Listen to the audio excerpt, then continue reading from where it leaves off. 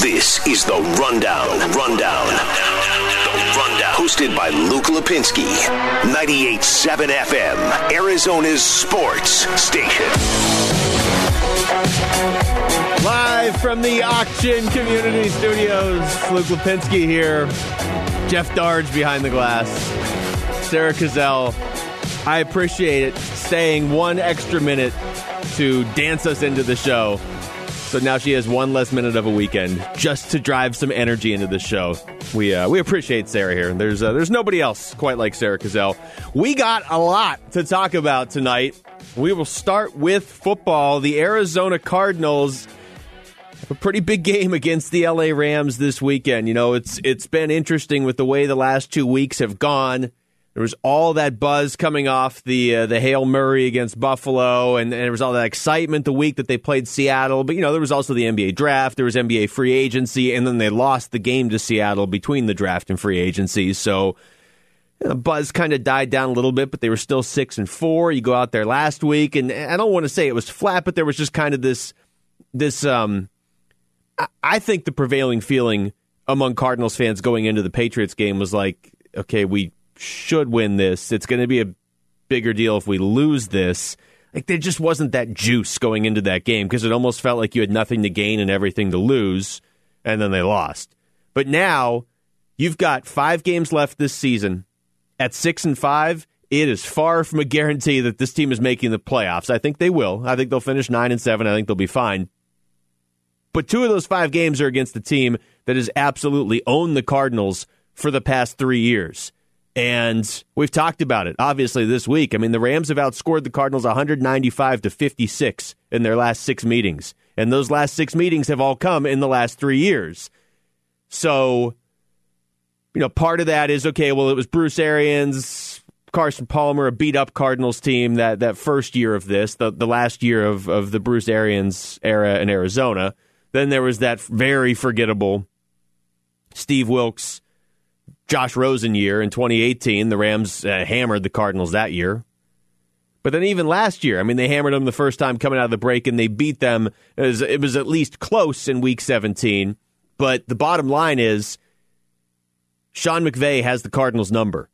And the way things have broken down now with that loss to Miami and the loss to New England, I mean, you look at those and you're like, you needed to win one of those 2 games. Things would feel so different if the Cardinals had just won one of those 2 games, either the Miami game or the New England game. I'm forgiving the loss to Detroit. I'm forgiving the loss to Carolina and that loss to Seattle. But either the Miami game or the New England game, you win one of those, you're 7-4, you feel very comfortable that you're going to make the playoffs, and you're still in the running for the division. I mean, you're technically still in the running for the division now, but you got to make up 2 games. There's only 5 weeks left, and again, the biggest issue is you've got 2 games against the Rams. This all just sort of breaks down to the Cardinals are going to have to go through the Rams to make the playoffs. There's just no way around it at this point. I mean, I guess you could win the other 3 games, lose the 2 that you have against LA, but that's no way to live. If you want to make the playoffs, and, you know, I would say it's even bigger than just this season. If you want to be a force in this division, at some point, you have to send a message to the Rams that you can beat the Rams. Cliff Kingsbury had media availability today. He was asked, how specifically do you beat that Rams defense, led, of course, by arguably the best defensive player in the NFL, Aaron Donald. You have to tune in to see how we try and defeat it, obviously, but they're playing good on defense. Been impressed with the scheme and the effort and the energy on that side of the ball, and obviously they have talented players. There's a lot of storylines. You know, there's the obvious one of Kyler Murray versus Aaron Donald. There's the one with Sean McVay and Cliff Kingsbury. I mean, it's pretty well documented. Cliff Kingsbury even basically said it last year when they played. Sean McVay's success played a huge role in Cliff Kingsbury having no NFL coaching experience, but getting a head coaching job, and just happened to end up in McVay's division. Yeah, definitely. We text. Obviously both of us have a lot going on, but we definitely stay in touch, and not like trash talk or anything like that, but just every now and then pick each other's brain on something that may have come up. I go back to that thought that I haven't been able to get out of my mind all week. At some point, you need to beat the Rams beyond for reasons beyond this season. I mean, now we're in this position. Like I said, you lose to Miami, you lose to the Patriots. You're probably going to need to beat the Rams at least once just to have enough wins to make the playoffs this year. But big picture, you've already shown you can beat Seattle. I mean, the Cardinals are 2-2 against Seattle with Cliff Kingsbury and Kyler Murray. 1-2 against San Francisco. But the two losses last year when San Francisco went all the way to the Super Bowl and the Cardinals were in full rebuild mode, the two losses were very close. They hung with them on Halloween night, and they had a significant lead on them a couple weeks later. Like, they probably should have beat them in the second meeting. And then they come out there and beat them in week 1 this season. It's not like they own the 49ers. I'm not saying that, but it's like, you know you can beat the 49ers. We know the Cardinals can beat the 49ers. You even kind of felt good about it after the two games last year. And it's been pretty much dead even with the Seahawks now in 4 meetings. But until proven otherwise, the Rams have your number.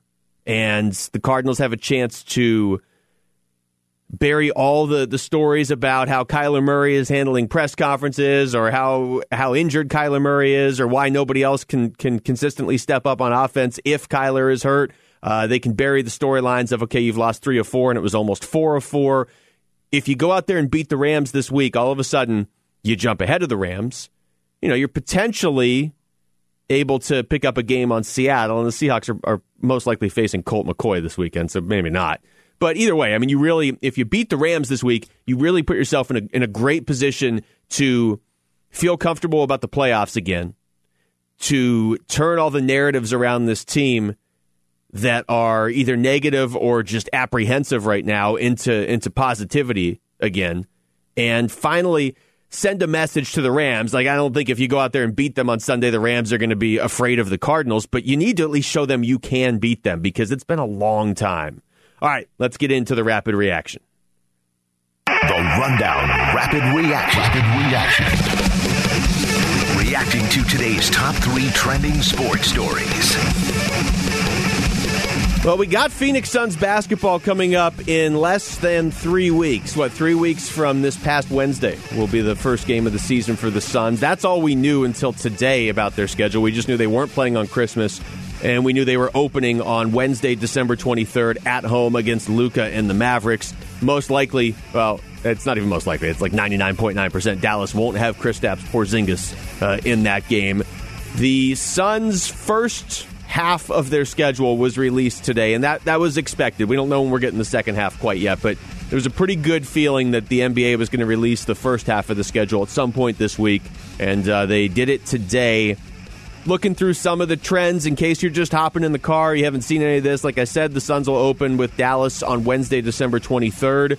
Then they play 2 games in Sacramento that weekend, the 26th and 27th, right after Christmas. So that'll be a busy sports weekend. You've got Suns at Sacramento on December 26th, and you've got the Cardinals 49ers game, which of course will be here because both teams play their home games here now. You look through the first portion of the schedule, the Suns only... We'll get deeper into this later on, but they only have 1 game against the Lakers. You know, this is just going to be a quirky season because, I mean, I know that some of this stuff is subject to change depending on, you know, if teams are dealing with COVID issues or whatnot, but their first 37 games are scheduled out, and the 37th of those is their first meeting with the Lakers. I'd kind of rather play the Lakers early because it sounds like LeBron and maybe even Anthony Davis aren't going to play as much early because they just won the championship, you know, not even 2 months ago. But, you know, there's other stuff that works in the Suns' favor. They play Dallas 3 times before February 1st, and, you know, Porzingis is going to miss the first one of those. He might miss a couple of those. You know, we'll see. We'll see how this breaks down. But 8 back-to-backs in these first 37 games, that's, you know, that's not like an extra obstacle for the Suns. Everybody's going to be dealing with that this season. 9 nationally televised games, though, in the first half of the season. So that's something. That's not typical for the Phoenix Suns in recent years, and it shows what the perception of this team is changing into. A lot of that is Chris Paul, yes, but a lot of it is also Devin Booker. You know, we talked about this even going into the bubble. As bad as 2020 has been for, like, everybody, Devin Booker had a monster season last year, was one of the stars of the bubble before the playoffs got started, obviously. It was really him and Damian Lillard in those 8 games leading up to the official playoffs. I mean, he's dating a Hollywood celebrity. Like, Devin Booker raised his profile more than almost anybody in the NBA over the last year. And none of that matters if you can't back it up with your play, but we already know Devin Booker can, and now it feels like the rest of the country is finally coming around. So that's the reason they're on 9 nationally televised games. It's the addition of Chris Paul, and it's Devin Booker, and, there's some intrigue around DeAndre Ayton, too, and the Suns are supposed to be a fun team this year. They've also got a couple games on NBA TV, too. I think 4. Yeah, it looks like 4. So add those in there, too. I mean, if you want to count that as nationally televised, that's 13 in the first half of the season. We'll get more into the schedule in a little bit. ASU basketball beat Cal last night, so the Sun Devils are 3-1. They now have a week off before their next game against San Diego State, which is probably good because Marcus Bagley got hurt in that game last night, and it looked bad when it happened if you were watching. Doesn't sound like it's nearly as bad as people were maybe thinking during the game last night. So the update today was just kind of it's not as catastrophic as it looked, and so maybe who knows? Maybe he's able to go for the next game because it's a week away, but. They need Marcus Bagley. ASU, though, off to an excellent start, 3-1. The one loss was to Villanova on Thanksgiving. Villanova's number 3 in the country. But if you like college basketball and you kind of haven't had a chance, if you're an ASU fan especially, or if you're just a local sports fan and you like college basketball, you haven't had a chance to check this team out yet, I would do it. Josh Christopher is a pretty fun player to watch, and he's not the only one. You still got Remy Martin. You still... you have Marcus Bagley in there now. You've got some pieces, some familiar names, and Kamani Lawrence and some of these other guys. But Christopher in particular, you're talking about one of the best recruits ASU has had since James Harden. We had Chris Cartman of Sun Devil Source on earlier this week, and he said, he's talked to some NBA people that were like, might have been a top 5 pick if he was in this year's draft. And I've seen him projected as a lottery pick in next year's draft. So, how often do you get that here at ASU? He's definitely... He's definitely worth watching, and ASU's pretty decent-looking team so far. Football side of things, sounds like they're finally going to play a football game tomorrow at Sun Devil Stadium. That would be the first game at Sun Devil Stadium since 2019. But ASU and UCLA looks like it's on for tomorrow, 8:30 at Sun Devil Stadium. And sticking with college football here real quick before we hit the break, sounds like Ohio State, Michigan State is likely on. And the reason that matters is because there's a decent chance Ohio State, Michigan, like the Wolverines, next week aren't going to be able to play. Obviously still up in the air. That's 8 days away. But this is not an Ohio State show, and I'm not an Ohio State fan per se. But they are 4-0, and yet somehow still in the college football playoff projections. They need to play a couple more games to actually be one of the 4 teams in the playoff. So it's a big deal nationally that they get a couple games in, and it sounds like it's 2020 and we're talking about college football, so anything could change. But right now, less than 24 hours away from their game tomorrow against Michigan State, it sounds like they are going to have a game. All right, that is the rapid reaction. When we come back, we talk so much about what Chris Paul could mean for DeAndre Ayton, and we've heard from the coach, we've heard from Chris Paul, we've heard from other people that are insiders around the NBA. How about we just hear from DeAndre Ayton next? It's The Rundown with Luke Lapinski on 98.7 FM, Arizona Sports Station. The Rundown with Luke Lapinski. I've always heard you were very beguiling to women. 98.7 FM, Arizona's sports station.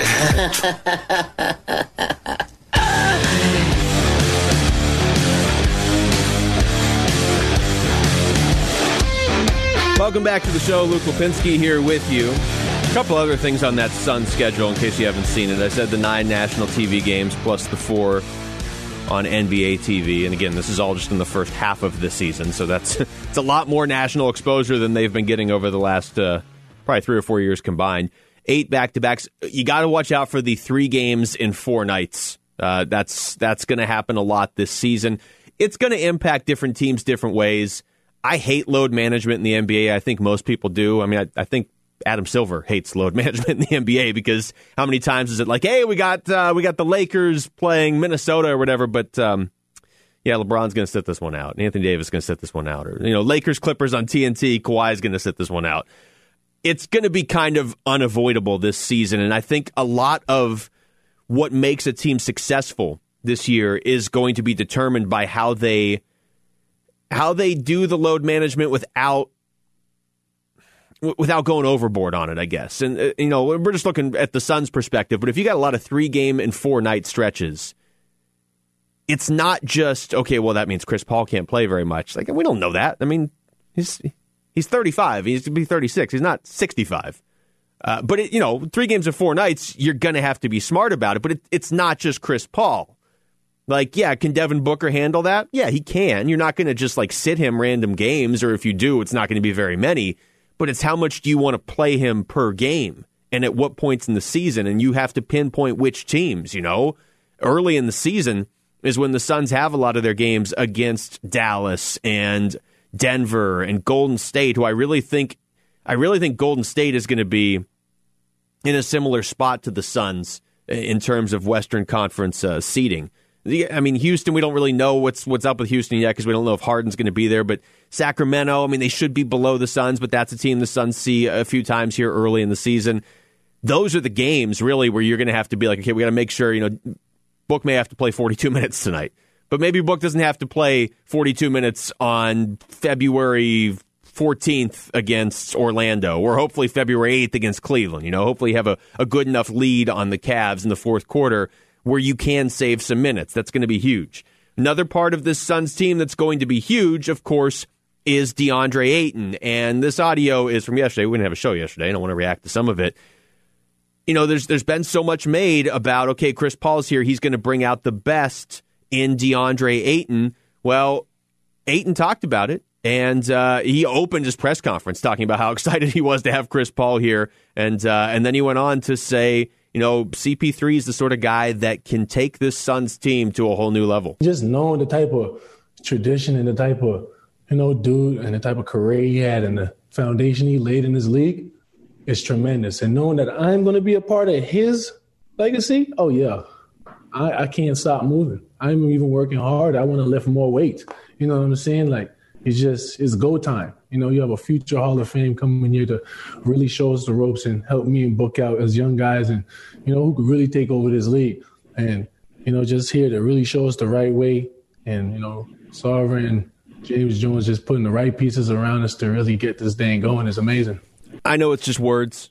I know that, I know there are Suns fans that are going to say Ayton is great no matter what he does. And I know there are Suns fans that are going to be disappointed in him almost no matter what he does. And I think most Suns fans are probably somewhere in the middle there. I know those are just words that he just said about how he's excited to have Chris Paul here and everything. But I don't know. I like that. I'm encouraged by it because the thing with Ayton is not, well, I don't know if he has the talent. Like, no, we know he has the talent. Take Luka out of the equation for a second. Does DeAndre Ayton have the talent to be worthy of being a number 1 overall pick in a normal year? Yeah.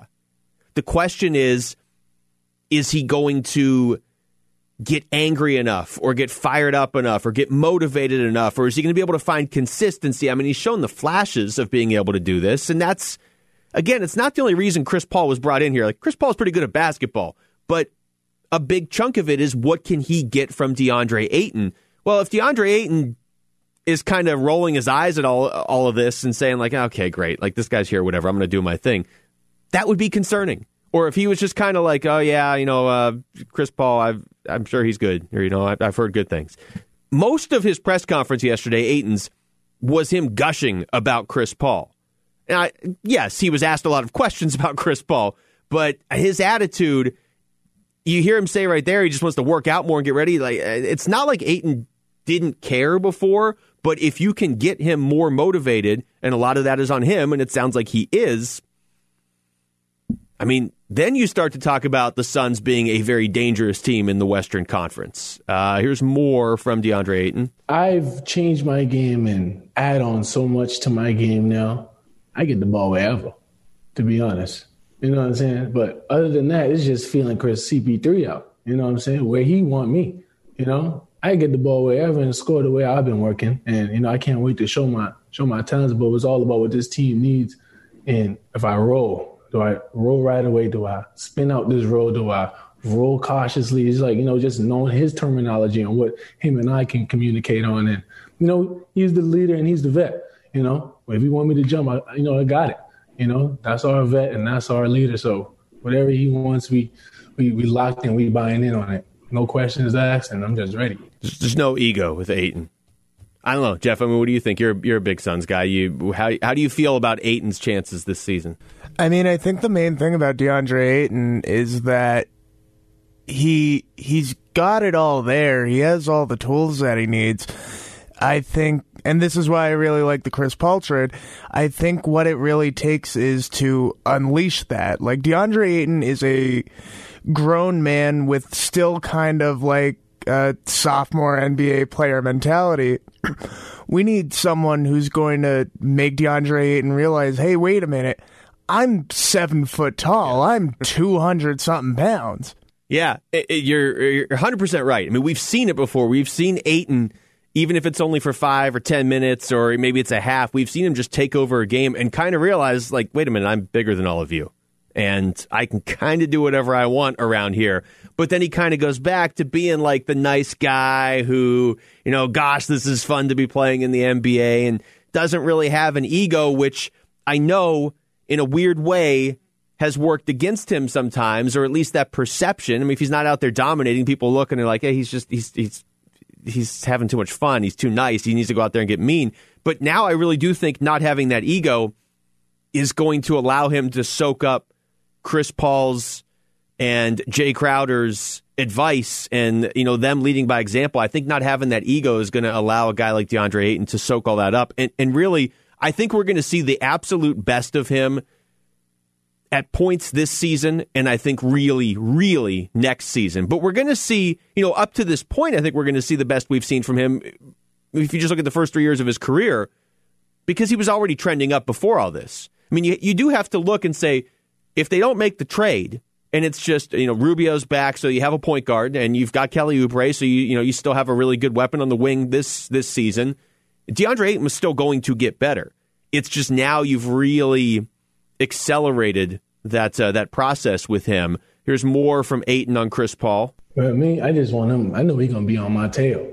You know what I'm saying? I need that. Me and Book need that. This team needs that. So just me, I'm a dude who's very amped up and, just willing to just destroy everything for real. But just having somebody who could challenge all of that and just lead us the right way is amazing. It's going to be a fun season because we're going to, in years past, it was like, hey, let's talk about what the Suns could have done. Or, what if they had gone out and gotten this guy? Or what if they had picked somebody different other than Dragan Bender or Marquise Chris or, whoever, Josh Jackson? Or, what if they did? There's no what ifs this season. We're going to see it play out.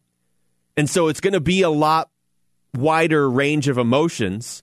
So get ready for it. I mean, less than 3 weeks. The losses are going to hurt more this year, but the wins are going to feel better this year.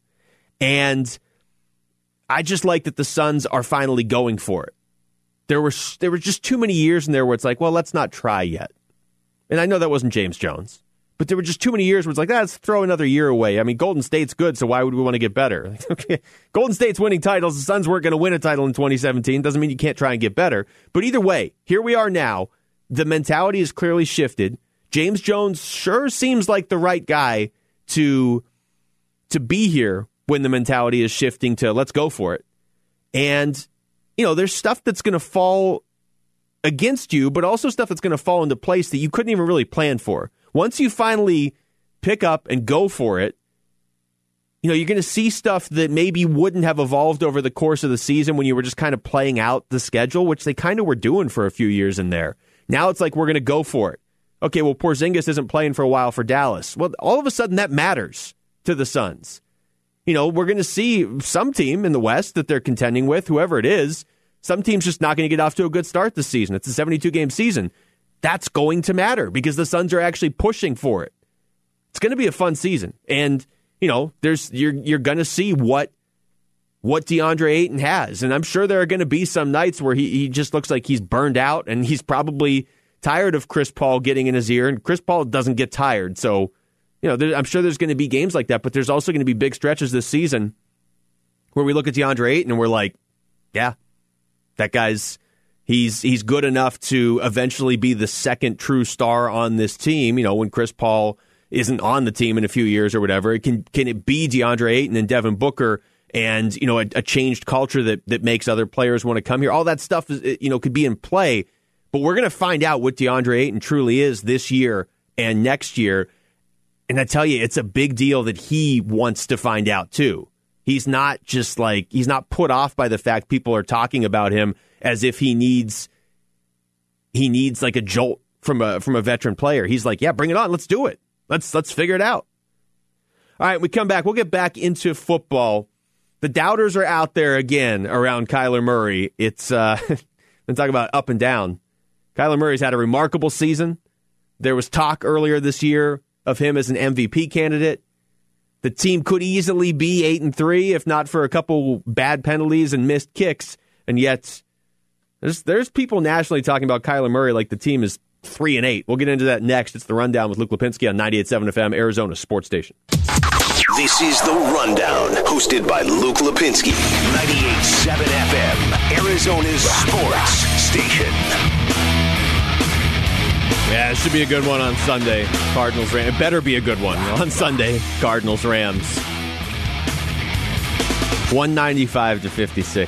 That's what the Cardinals have been outscored by LA over the last 6 meetings over the last 3 years. So that obviously needs to change in a hurry. I mean, it's not good enough if the Cardinals go out there and they play the Rams and it's close and they lost 27-24. Like, first of all, I think we're all going to rip our hair out if they lose another game by a field goal. But moral victories, you kind of had that last year in Week 17 when they made the game close against the Rams after getting hammered a few weeks earlier coming out of the bye week. That's all out the window, obviously. Cardinals are right there with the Rams. This is Keyshawn Johnson, who I know has been critical of the Cardinals this season, and then he started to come around, and then the Cardinals stopped winning games. But he had some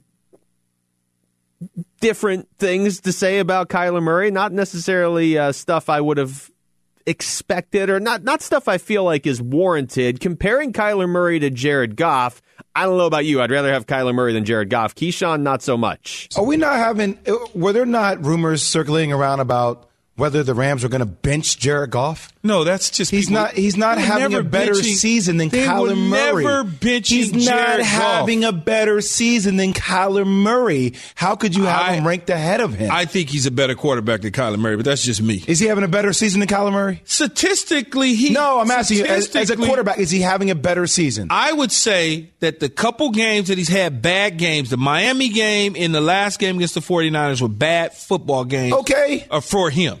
They were bad games. That's just bad games. But also can point to bad games that Ryan Tannehill's had, Kyler Murray has had, Josh Allen has had. I can point to games. We were talking about Kyler Murray being somewhat in the MVP conversation. I never said that he was in the MVP Come on, conversation. He's having like a phenomenal year. Yeah, the first voice there was Jay Williams, and then the second one was Keyshawn Johnson, obviously. I mean, they have the show on ESPN in the mornings, and Jay Williams, I think, has been a little more level-headed about Kyler Murray this season. Look, we all know about Keyshawn's views on the Cardinals because he was very critical of them. He has the charity bet with Burns and Gambo.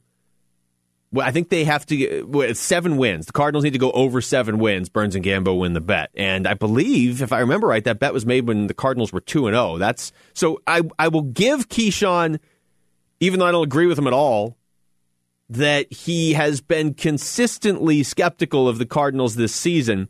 But it's ironic, I guess, how this has played out because they were 2-0, and I remember we played some of the clips, and this is ultimately what prompted him and Burns and Gambo to make that charity bet. He was saying, they beat the 49ers in week 1. They were all beat up, which wasn't true. And they beat Washington, so who cares? Well, I mean, Washington's not good, but they might win the NFC East now. Either way. So then there's so much talk about the Cardinals on that show, and they go out there and lose to Detroit and Carolina. So then he's like, okay, I told you so. And then the Cardinals go on that run. They're 5-2. Everybody's feeling good about the Cardinals again. And he was like, Keyshawn, we should have had Gamble on to ask him this. But I mean, Keyshawn was essentially kind of like, okay, I'm going to lose that bet. Going into the bye week, the Cardinals come out of the bye week, they've lost 3 of 4, and they almost lost the 4th one. So now they've opened themselves up to the criticism again. The thing that I don't get is I don't feel like Kyler Murray has done anything to open himself up to criticism. Like, he's got better numbers than Goff across the board. Goff has lost the Rams games this season. Kyler Murray really hasn't lost to the Cardinals any games this season. He's had games like the Patriots game where you look back and you're like, hey, he could have done more. They could have won. But, I mean, he's 19 touchdowns to 9 interceptions for Kyler, even with the struggles lately. Goff has 16 touchdowns, 10 interceptions. Like, Goff's got 200 more passing yards, but Kyler Murray has, 625 more rushing yards and 10 rushing touchdowns? It's insane to say that Jared Goff is a better quarterback than Kyler Murray right now. But here's more from Keyshawn Johnson. Murray is doing what he does within this system, and you can't fault him for that. But there's so much limitations to what he can do. I don't want to be a poo-poo guy about his ability, but clearly you can see what these defenses have done to him in recent weeks. You keep him in the pocket, you allow him to try and throw over those bigger defenders, and don't let him get on the perimeter where he can see, and you have an advantage on the situation. I understand he's been able to scamper and get some big runs and do those sort of things. Let's see what happens this week against the number 3 defense in the Rams. Yeah, and look, I mean, that's what it boils down to, right? I mean, Keyshawn Johnson, I don't feel like he's going out of his way to be overly critical. Like, Bart Scott does not seem to like Kyler Murray at all. I think Keyshawn Johnson also kind of talked himself into a corner earlier this season where he's kind of got to be the guy that is nationally saying, hey, the Cardinals aren't as good as everybody thinks. And unfortunately, lately, they've been proving him right. But at the end of the day, you have to go out there and just prove it on Sunday. And it goes back to everything that was being talked about on Wednesday when that question was asked of Kyler, what are you going to do if teams are figuring out how to take you out of the running game? How do you exploit the opening that they're leaving somewhere else on their defense? And he laughs at the question. It's like, we all know looking at that he's going to get a bunch more criticism now nationally. Like, that was my point on Wednesday. I don't really care if he laughs at a question, but you're now going to get more criticism. And if that question's bothering you, then I'm worried that actual criticism is going to bother you. But at the end of the day, the best part about sports is you just wipe it all away if you go out there and beat the Rams on Sunday. You don't have to answer any questions as far as I'm concerned if you beat the Rams. If you answer the questions on the field and beat the Rams.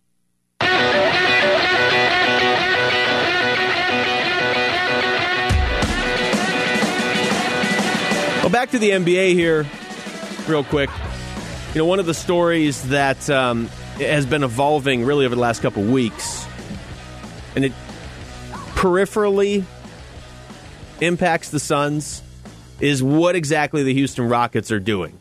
I think we can all agree they got a little bit worse earlier this week when they traded. Worse in the moment. I'm not saying the trade was necessarily bad for them, given all the outside circumstances. But when they traded Russell Westbrook to Washington for John Wall and a first-round pick, maybe at the end of the day that first-round pick becomes something. But I'm just looking at this season in particular because Houston was the 4 seed. And if you're a Suns fan, yeah, your team's a lot better, but you're going to need some of the teams that were ahead of you in the playoffs last year to drop back a little bit. Is Houston going to be one of those teams? Trading Russell Westbrook for John Wall, who hasn't played much over the last 3 years, in the moment probably makes them a little bit worse. I mean, if Wall's able to play, then maybe that turns things around. But the big question is what happens with James Harden. A lot of people think he's going to Brooklyn. A lot more think he's going to Philadelphia. But Woj he was on ESPN. I mean, obviously, everything he does is on ESPN, making the point that maybe Houston's not looking to trade Harden at all. Maybe bringing in John Wall is a way to try and keep James Harden. He had a preference of John Wall over Westbrook, although in the last couple of years, Harden has moved teammates in and out, brought Chris Paul in, moved him out. Same with Russell Westbrook now. Whether that's going to be enough to convince him to want to be there long term, Rockets aren't sure about that. They do have a cushion to work with. Remember, James Harden's under contract for 2 more years. So they're going to start the season with Harden and Wall. And they're hopeful that John Wall can get back to that all-star form, a 5-time all-star, a former number 1 overall pick. And if they can get John Wall back playing at a high level, they're hopeful that will help to make a case to James Harden. See, the reason this matters, obviously, to the Suns is you would prefer that James Harden just got dealt to Brooklyn or Philadelphia or whatever. If he's going to go east, And it really doesn't seem like a lot of the talent goes west to east in the NBA right now. It seems like it's always coming from the east to the west. But I get that people are confident in the Suns, and you should be, because you have a legitimate team now. But you can't tell me it wouldn't help your playoff chances or your chances to move up in the playoffs. Instead of being the 6th seed or the 7th seed, maybe you could get in the conversation for the 4 seed if James Harden got traded to Philadelphia or whoever in the Eastern Conference, because if Houston does that, maybe it helps them. Maybe they find a deal that makes them better off down the line. And, Harden's already kind of said, I don't want to be here anymore. And, Mike D'Antoni's not here and Daryl Morey's not here. And this isn't what I signed up for at this point. Maybe Houston's able to make a trade that's good for them big picture. But with the Suns set up the way they are, I really only care about this season right now. And if Houston wants to move James Harden out east, I wouldn't be opposed to that. All right, we come back. Steve Keim was on with Doug and Wolf this morning, and he had a lot to talk about. How does he feel about Kyler Murray's demeanor? How does he feel about the fact his team is 6-5 when they're not that far away from being 8-3, or, also potentially 4-7? That's next. It's The Rundown with Luke Lapinski on 98.7 FM, Arizona Sports Station. 98.7 FM, Arizona's sports station. The Rundown Reload. Rundown Reload.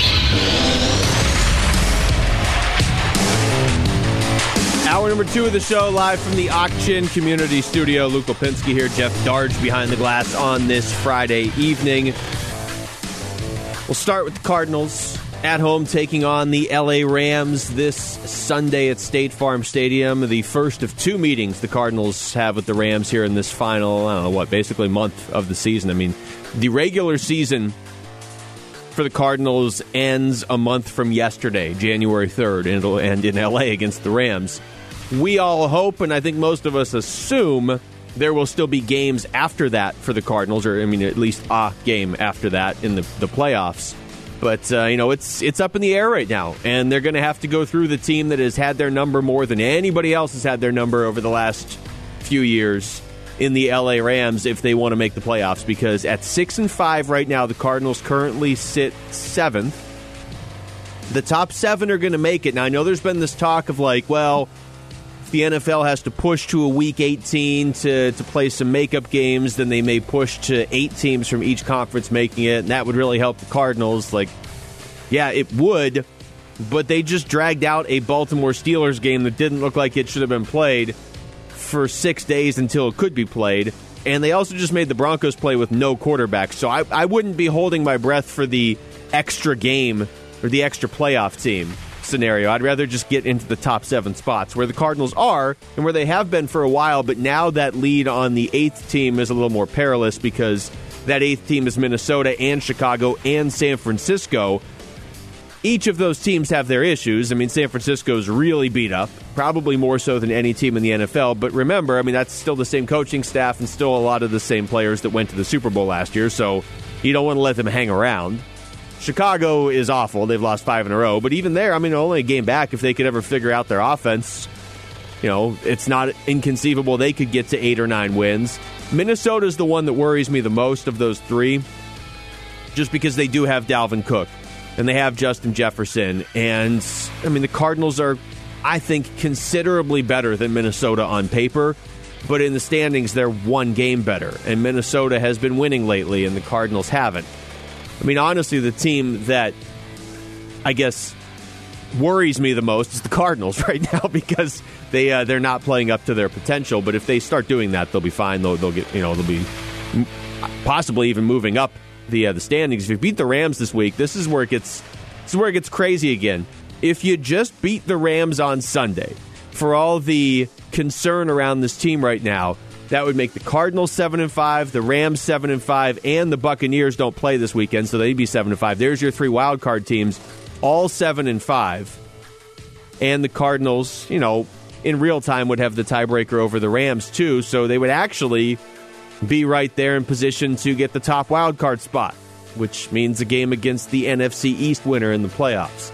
A lot changes this week if you beat the Rams. If not, stuff changes because Minnesota's playing Jacksonville, but it's not the kind of change that you necessarily want. We're going to react to some of the stuff that Steve Keim said in that interview with Doug and Wolf earlier today. One of the things, though, when he was asked about Zane Gonzalez, in case you missed it, he was essentially like, yeah, he gets paid to make that kick, but also I'd rather just convert the 3rd and 2 before that play so we're not kicking a 45-yarder to go up by 3 when there's still time for New England to come the other way and score.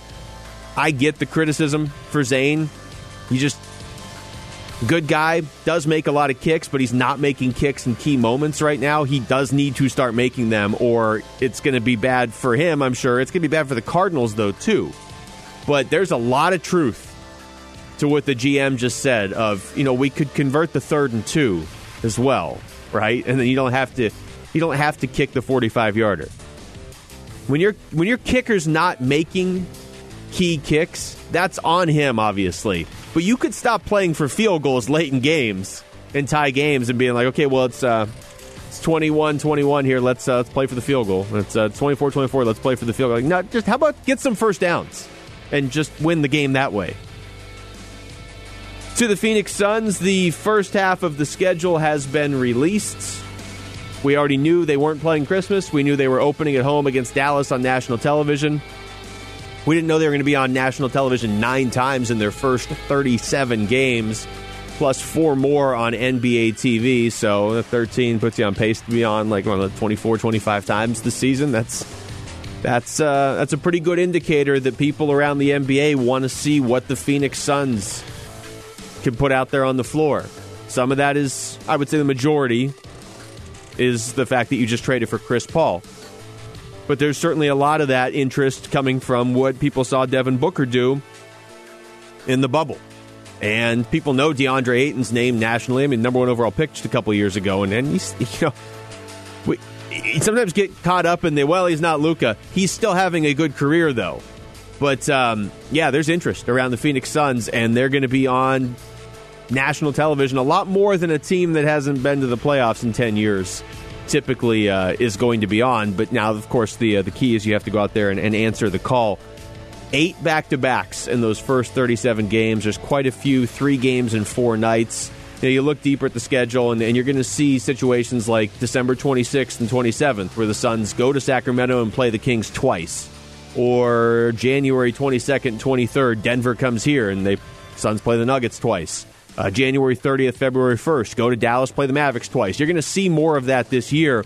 If you're going to make the trip anyway, why not play 2 games against the team, get those out of the way, and just cut down on travel as much as you possibly can. In this first chunk of the season, the Suns play the Clippers once on January 3rd and the Lakers once on March 2nd. And incidentally, March 2nd is the latest game that we know for the Suns. After that, then the second half of the schedule will drop at some point. Some of the notable dates: January 27th against Oklahoma City. That's the first time Chris Paul will play his former team. Kelly Oubre and the Warriors, January 15th against the Suns. And like I said earlier, I do think that Golden State, if all goes according to plan for the Suns, I think Golden State is a good team to measure the Suns against, because they don't have Klay Thompson, but they did add Kelly Oubre, and they did add James Wiseman, and they are getting Steph back and Draymond Green. Golden State's still a good basketball team. Ricky Rubio and the Timberwolves on February 28th as well. Those 3 games, aside from having the storylines of, it's Chris Paul's former team against Oklahoma City, it's Kelly Oubre when you're facing the Warriors, Ricky Rubio when you're facing the T-Wolves. Those are all teams in the Western Conference. We don't, they're not in that Lakers, Clippers, Nuggets group where it's like, okay, those 3 teams are a given to make the playoffs. I think the Warriors are a playoff team. I don't think Oklahoma City or Minnesota is, but still, those are big games. Those are the teams that you need to climb above now if you are the Phoenix Suns and you want to do what a lot of people, it's becoming evident, believe the Suns can do this season. They do have a 7-game homestand in February, too, that concludes with a game against Steve Nash and the Brooklyn Nets. Steve Nash, of course. Steve Nash is coaching the Nets, and I would assume this is news to him, too. It just came out in the last couple hours. Apparently, Kyrie Irving, reportedly, has decided he's not going to speak to the media all season, so that'll be interesting. The Nets have a lot of talent. There's a chance they get James Harden. They have Kevin Durant and Kyrie, Karis LeVert. Although it would have been nice if he made that one last shot in that game against Portland in the bubble, but whatever. Karis LeVert's a good player. If Kyrie's not going to talk to the media all season, this is already becoming more and more interesting, because I would assume that means Kevin Durant has to talk to the media more about Kyrie. When they play in Brooklyn, it's not like they play in some small, quiet town with minimal media coverage. There's a decent amount of coverage in the Brooklyn/New York area, so stay tuned on that one. College football, ASU is currently, it seems like at least, on track to play UCLA tomorrow night at Sun Devil Stadium. Should be a good one for the Sun Devils. Good tests against the UCLA team that's been fairly impressive. They've actually got to play some games. ASU has only played that one against USC in USC back in week 1 of the Pac-12 season. Also, ASU basketball beat Cal last night, first Pac-12 game of the season. Sun Devils now 3-1. The lone loss came against number 3 Villanova. Josh Christopher has looked really pretty good in these first 4 games. Marcus Bagley, a big part of the equation, did get hurt last night. Sounds like it's more of just maybe a calf issue than at the time when he got hurt last night. It looked like he might be out a while, and they haven't given like a timeline or anything, but they did say it seems like they maybe dodged one there. Maybe it's a little bit less catastrophic than it appeared last night. National Hockey League targeting a mid-January return. That's at least the goal. The owners and the players have kind of been at odds now over the last couple weeks with restructuring and deferring money, with no fans going to be at most of the games this season. The initial start date, the plan was for January 1st. Now they're pushing for mid-January. It sounds like the players at this point want to be able to spend the holidays with the families, and then you got to take time to quarantine and everything. Obviously, there are border issues. You're bringing people in from Europe, and you're sending players to Canada. So stay tuned, but it sounds like they are at least working towards a mid-January return. Maybe that means an early February return, but either way, a return would be the most important thing for the NHL there. And some NFL news. If you are playing fantasy football, and I would assume you are, I guess the question is, if your fantasy football team is still in contention, may want to go out and pick up Devontae Booker, because it sounds like he's going to be starting for the Vegas Raiders this weekend against the New York Jets. Josh Jacobs likely out in that one. Other NFL news, the NFL is going to prohibit in-person meetings at team facilities for 2 days after games, according to a memo distributed Thursday night to all the clubs. So that'll be a little bit different here as we go deeper into the holiday season. I know the NFL was kind of worried about players and team members getting together with their families over Thanksgiving, and then wondering if that was going to cause or spur any sort of rise in COVID cases. I mean, obviously the holidays are a time to be with the family, so we'll see if that if it becomes an issue here in the next few days or week, and then again, I guess with Christmas. So the NFL doing everything they can to minimize in-person interaction during the week. Not much you can do once the games are scheduled, but at least during the week they're trying to cut down on that in the days right after the games. All right, when we come back, we'll get back into this Cardinals game.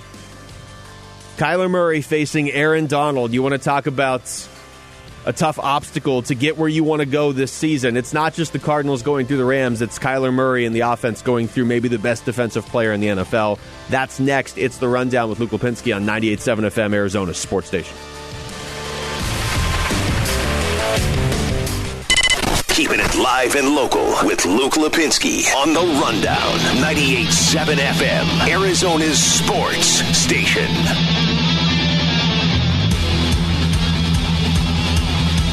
Well, in case you missed it before, played back part of that Steve Keim interview with Doug and Wolf this morning, and I'll just isolate this one, his update on Larry Fitzgerald. Yeah, just know that he's got to get through the COVID protocol, and seems like he's just talking to him. He seems like he's doing well, so we'll see. I'm just not sure really where that's at today, but we're certainly hopeful. And in terms of his chances of suiting up on Sunday against the Rams, well, I mean, you just have to see if he clears, which that's sort of out of my pay range. So, or maybe in my pay range, but it's just out of my expertise.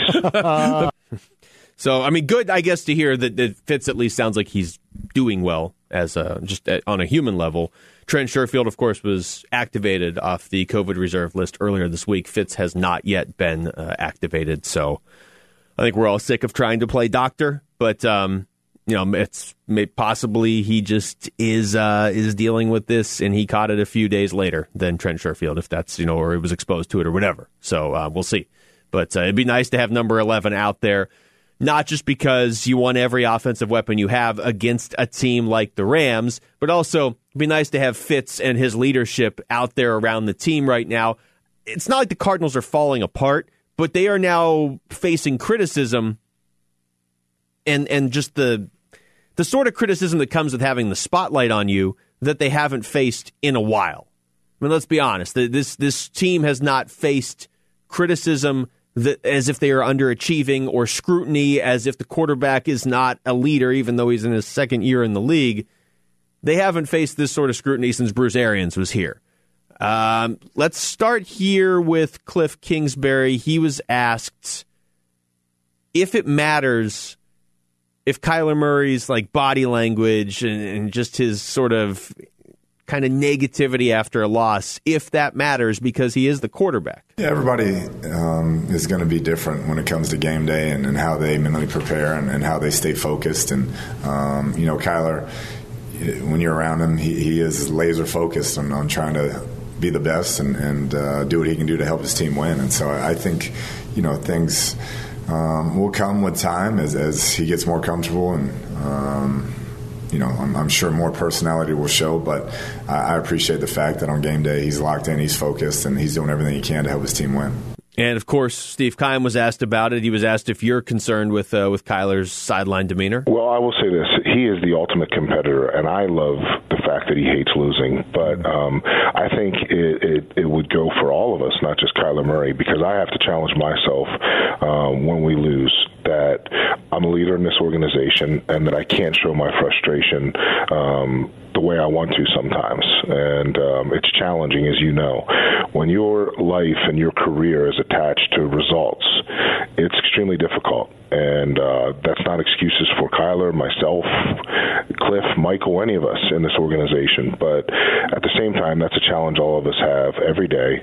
None of us are perfect, but we'll continue to make sure that we grow, again, as people, as employees, and that we certainly give kids out there the right role models to look at. Yeah, I mean, at the end of the day, this is just, it comes with the territory now of you are on the national radar. Nobody cared nationally if Kyler Murray was upset after a loss last year, or if he didn't answer a question the right way, or if he took too long to answer a question, or if he laughed at a question. I mean, I can tell you, we're not really allowed to practice this year, but last year I was out of practice a lot, and Kyler Murray handled himself like a legitimate professional last year. I mean, and he was a rookie, and he was experiencing more losing than he probably has his entire football life combined before last year. But if he had laughed at questions or taken a while to answer questions after a loss, the Bart Scotts and the Keyshawn Johnsons and all the people, just all the national media members wouldn't even have taken notice, because the Cardinals were happy to get to 5 wins last year. It was a step up. Happy to show progress and get to 5 wins.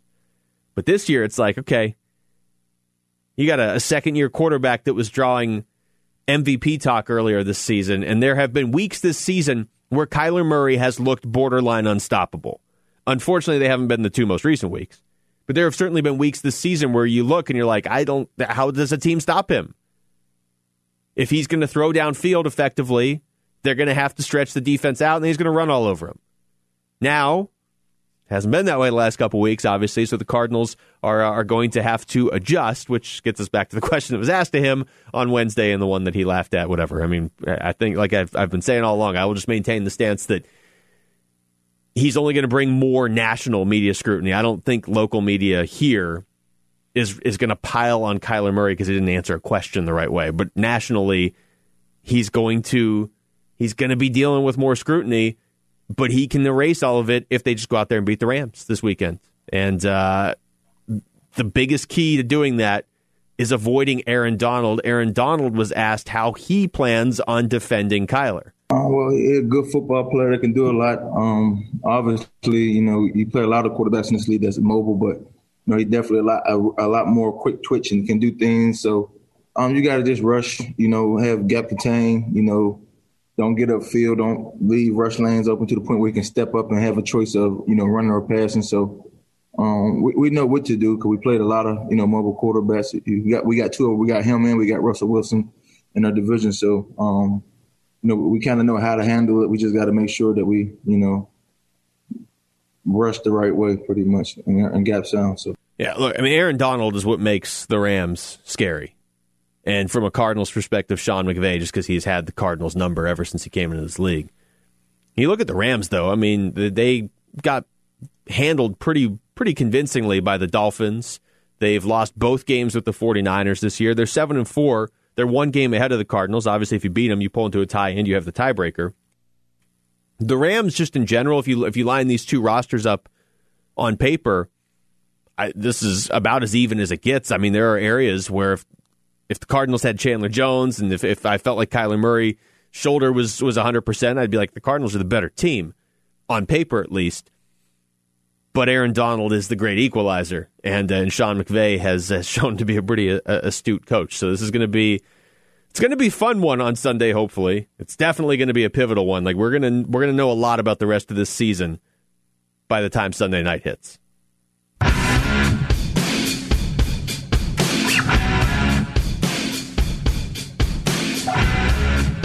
Phoenix Suns less than 3 weeks from the regular season opener at home against the Dallas Mavericks. Wednesday, December 23rd. Actually, preseason starts a week from tomorrow for the Phoenix Suns. Their first half of their schedule was officially released today. So, we got the preseason schedule a week ago. They play Utah next Saturday, and then the following Monday, then they have the Lakers twice that week, December 16th and December 18th.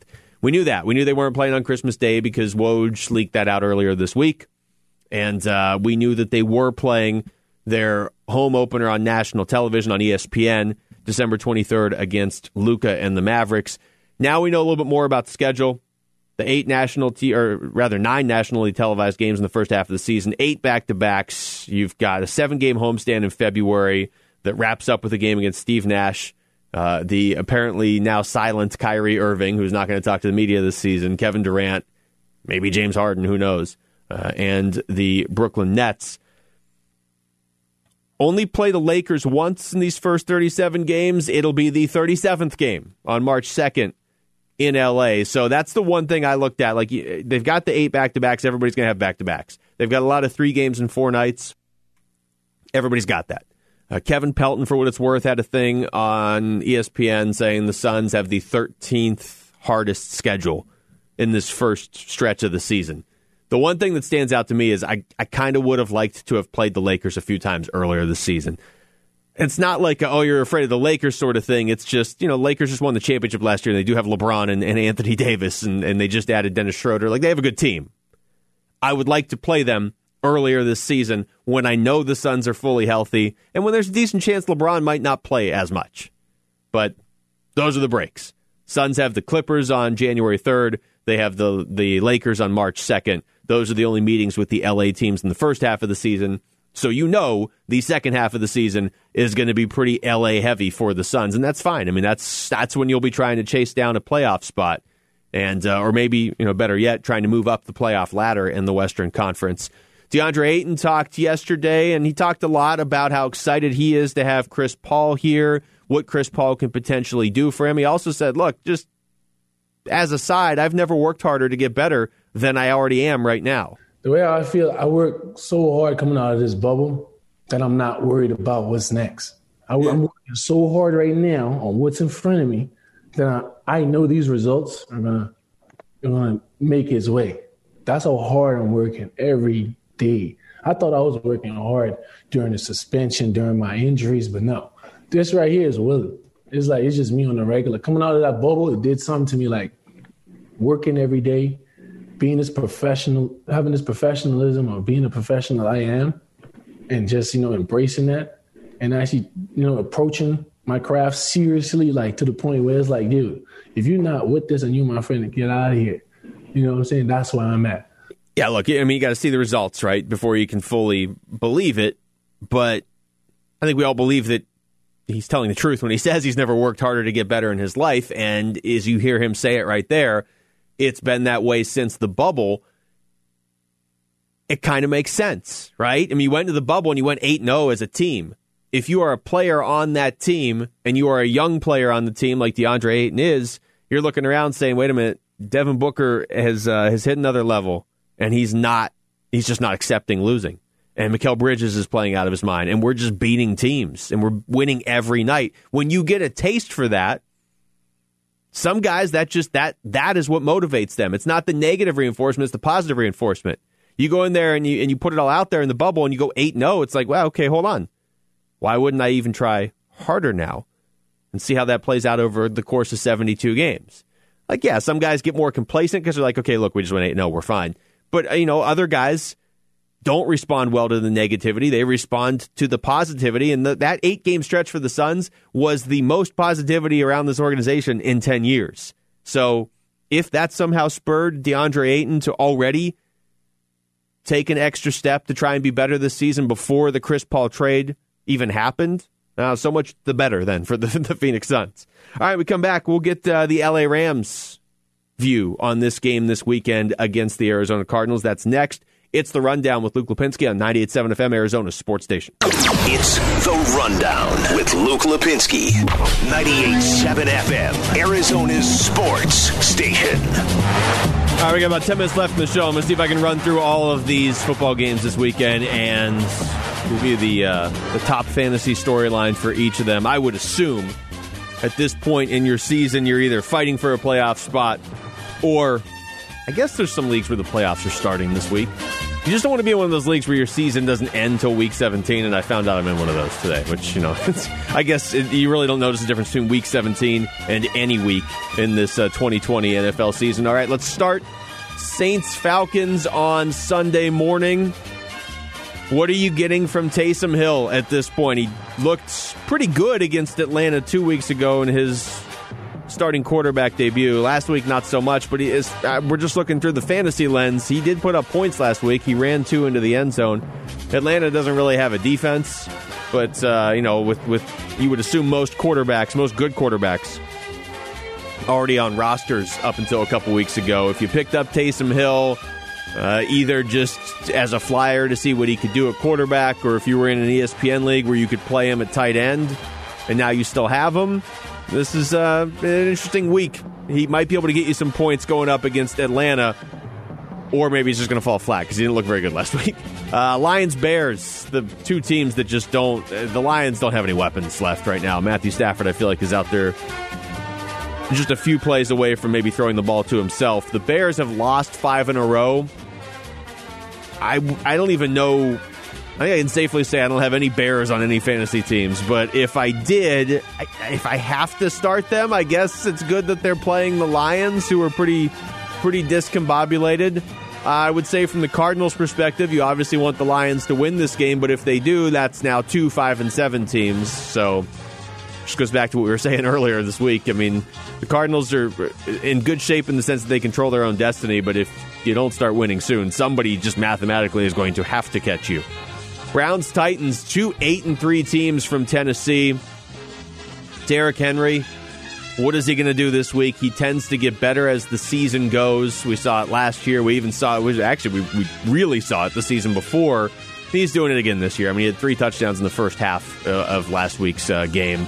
The Browns, though, have been winning with defense and their own running game. So you can make a case that Derrick Henry and Nick Chubb might be 2 of the, first 5 running backs off the boards in fantasy drafts next year, and they will be facing off in this one. Bengals-Dolphins, man, this one had all the potential to be Joe Burrow versus Tua, and now it is not. So the Bengals are one of those teams that could really cost your fantasy team if you were relying on guys like Tyler Boyd or T. Higgins or Joe Burrow or Joe Mixon, who's not playing.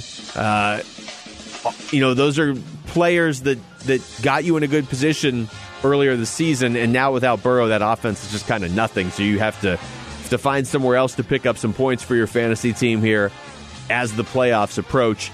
Jaguars, Vikings, Justin Jefferson and Dalvin Cook have been two of the most dynamic players on offense in the NFL over the last month. And again, from the Cardinals' perspective, this is an empty feeling, but you really need Jacksonville to win this week. Jacksonville, incidentally, has lost 10 in a row. But Minnesota, I think most people agree, is the team that is most dangerous right behind the Cardinals in the standings in that NFC wildcard race at the moment. Raiders-Jets, mentioned this earlier, but in case you missed it, looks like Devontae Booker is going to start at running back for the Raiders. It's the running back is always a brutal position in fantasy football, but here you are now heading into Week 13. If you need a back, he's going to almost certainly be starting for an injured Josh Jacobs against the Jets of all teams, so that might actually be a guy you can pick up and plug right in and start this week. Colts-Texans. Houston's been a little bit better offensively of late, but Will Fuller is suspended for the rest of the year. So if you're looking for a fantasy storyline in this one, it's probably who is Deshaun Watson going to throw to other than Brandon Cooks? Is it Kiki Kuti? Randall Cobb's not back yet. David Johnson is nearing a return. He's obviously a decent receiver. He's not DeAndre Hopkins, but he's a decent receiving option out of the backfield. But the Texans may have their hands full on offense anyway against that Colts defense. Rams-Cardinals, well, I think the fantasy question here is the same as the question we're all just asking in general. How dynamic can Kyler Murray be with that shoulder injury and facing Aaron Donald and the Rams defense? Is he the guy that we saw for the first 9 games of the season where it felt like any week it didn't even really matter who he was playing? He was capable of just going off? Or is he just trying to get through these games, grind out a Cardinals win, but maybe not in the high-flying offense sort of way we saw earlier this year? Giants-Seahawks, sounds like Colt McCoy starting this game at quarterback for the Giants. The Seahawks defense, if you're in a fantasy league, they've actually been sneaky good the last couple weeks. They play the Giants and Jets coming up. Ever since they added Carlos Dunlap, they're getting sacks. That wasn't just that Cardinals game, but I mean the bigger thing for the Seahawks defense, which isn't good in real life, but is at least improved, is they just have amazing matchups during your fantasy playoffs.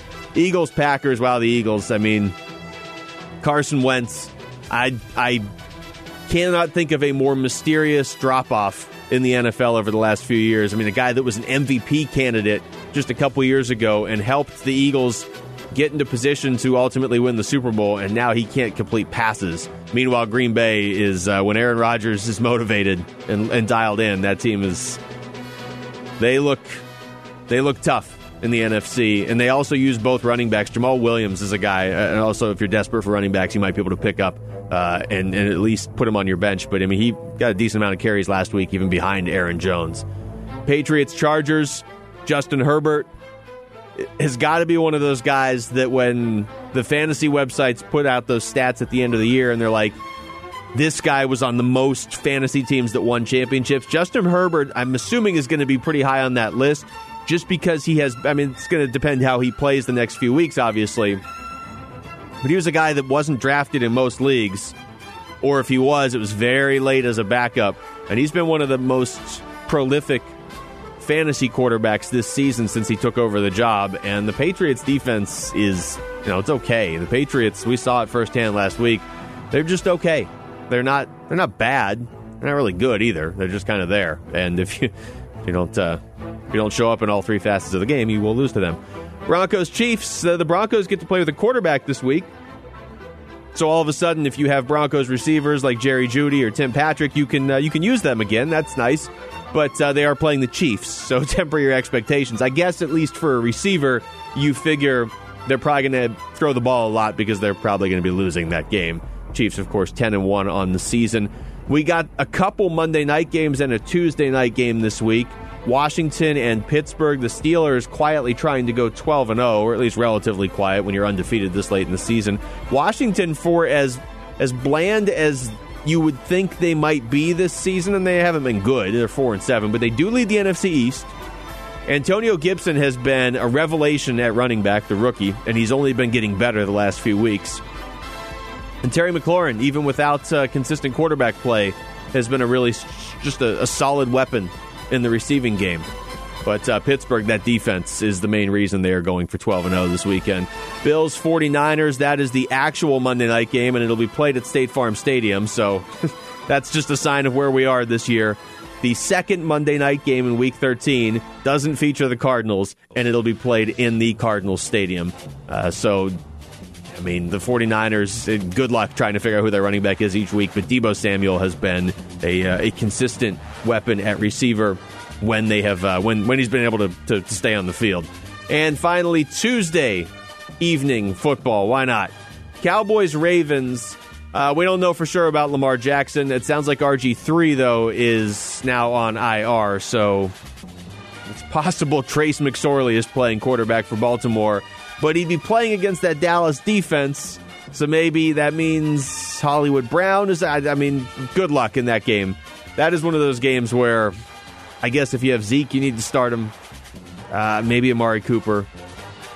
These were supposed to be two good teams this season with a lot of fantasy weapons, and they really don't have them right now, or at least not guys you can consistently trust. And also, the Buccaneers and Panthers, two teams that actually have produced a lot of fantasy points this season, are both on bye this week. Weird to have the bye weeks in Week 13, but those are the last two teams to have them.